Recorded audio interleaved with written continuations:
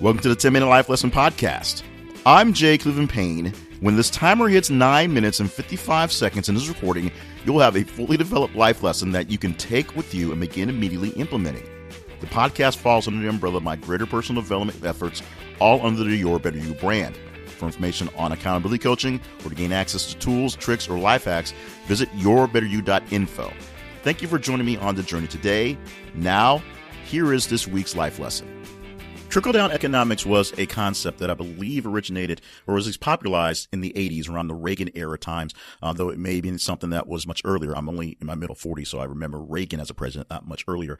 And trickle-down economics was a concept where if the people at the top had more money, had more control of their money, the benefits would trickle down to other folks. Essentially, people with a lot of money would spend more money on things that were maybe frivolous or just things that meant more manufacturing and more people had to build them.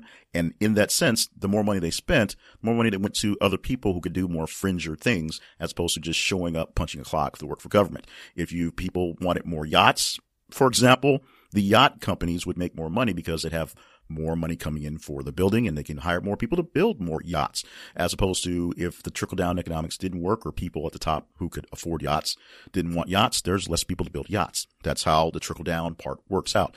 It's a fairly simple concept where if you build an industry in a town, all the accoutrements that the people who work in that industry will need to have to happen will make a difference. Think about military towns, if you will. Big military towns make a lot of money off of the life of the people who live there. If they have families, they build schools, they'll build stores, they'll build things to take care of families. So they'll build housing for the families there as well. They have to work all day and they're tired and they want to take care of themselves when they're off work. So there are restaurants, there are gyms, there are hospitals for just the people who are working and living there. It's a trickle down from the people that are building the things to spending their money to other people to take care of things so that they have more growing there. This is not a podcast about economics. This is a podcast about personal development, although economics and having more money is a part of it. That's not the point of today. And that was a long introduction to talk about trickle-down economics. The big sort of snafu in that is a lot of people don't believe it works. Oftentimes when you give people with a lot of money breaks so they can hold on to more of their money, they basically hold on to more of their money or they buy up stuff that is more or less just assets that sit in wait as opposed to turn into liquid that actually trickles down to help anyone below. One trickle-down concept that pretty much always works, though, whether you want it to or not, whether you try to keep it away from not, because trust me, I'm a person who actually does this more often than I should admit, more often than I want to admit, but I have to, is something I call trickle-down misery. And it's not because it's necessarily anything that's conceptual, or wild and new. It's just the easiest way to describe it based on the other type of trickle-down theory, economics. I work in business and work about a lot of business terminology, so it's an easy, simple explanation because it basically works the same way. A person with more misery will tend to spread it around to other folks, and it trickles down into all the lives of persons there. Contrast, you can call trickle down joy if you want to. People that are happy all the time tend to share it all the time, and people around them tend to get a boost of something from that. So mostly it is more joy. Sometimes it's just a calming effect, and for some people who just can't stand people who are happy, yes, often that will just make them more miserable. But trickle-down misery is a constant, whereas as you send your misery down throughout the waves, pretty much everybody around you gets a bit of sadness from it. There is no weird adverse effect from misery that makes people happy. You being miserable either reinforces someone else's miserableness or adds to someone's life that was not so bad is now feeling much worse. Trickle-down misery is something that I say I suffer from, but it's actually I produce a lot more of than I want to admit. It's just who I am.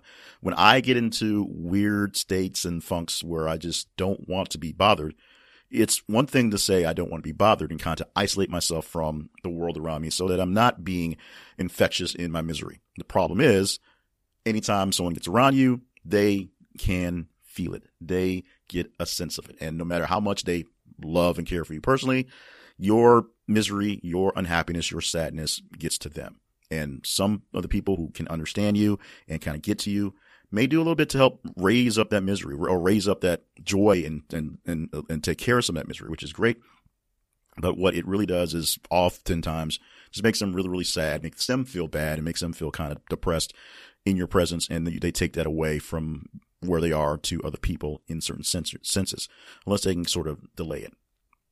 Now, the problem with the trickle-down misery theory is that it's literally impossible to not add any misery to anybody else. And misery just for some people, they can manage it. For other people, they carry a little bit of it and they spread just enough of it to keep things going. And while I am no way saying that you have to be in the joy state all the time, there are plenty of times when you deserve to be just as miserable and horribly feeling as anyone else out there. The trickle-down misery effect is a serious thing to look out for. Now, if you're a person who tends to share your misery with the world, here are a couple things you can do to not share it as strongly as others. Because as I said, you may be miserable for a real serious reason. You may have to have some time to work something through.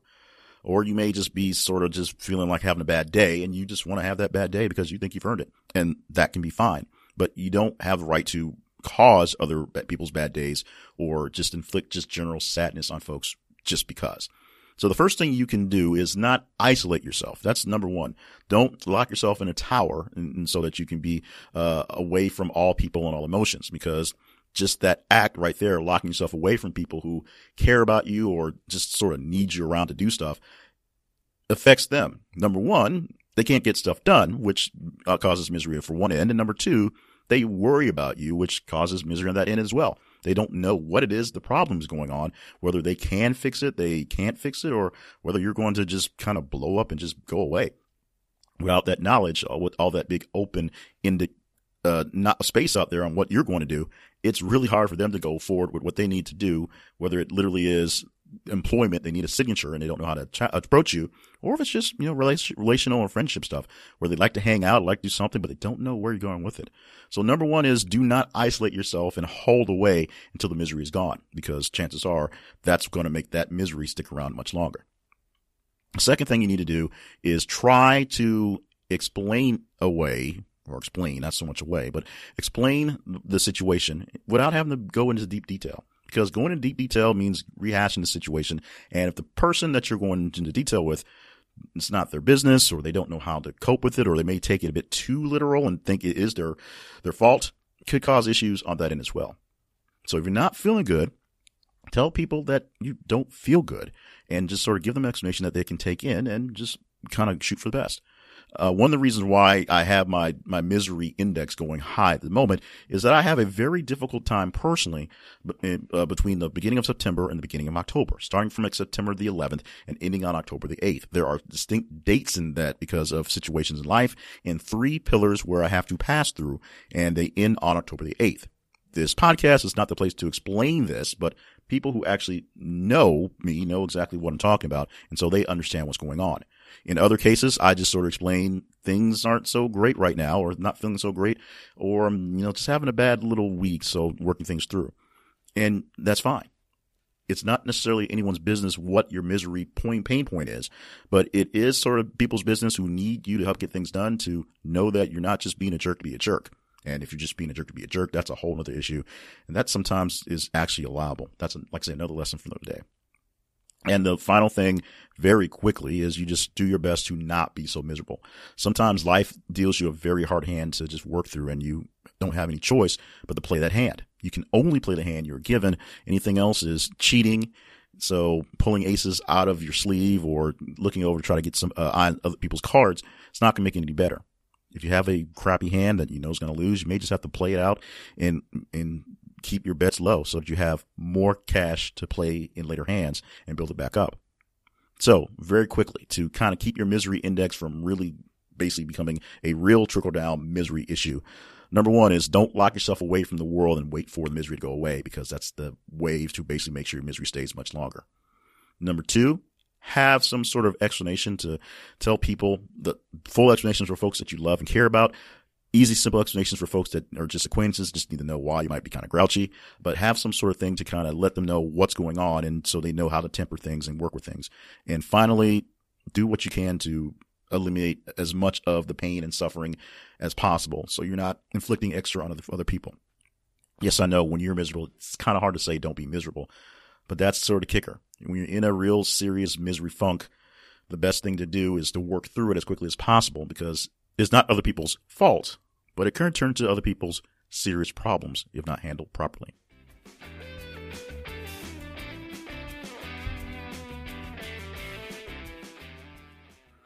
Thank you for joining for this week's podcast. Thank you for joining for this week's really interesting episode. And it is based on literally the timing of being recorded right now, the whole trickle down misery index.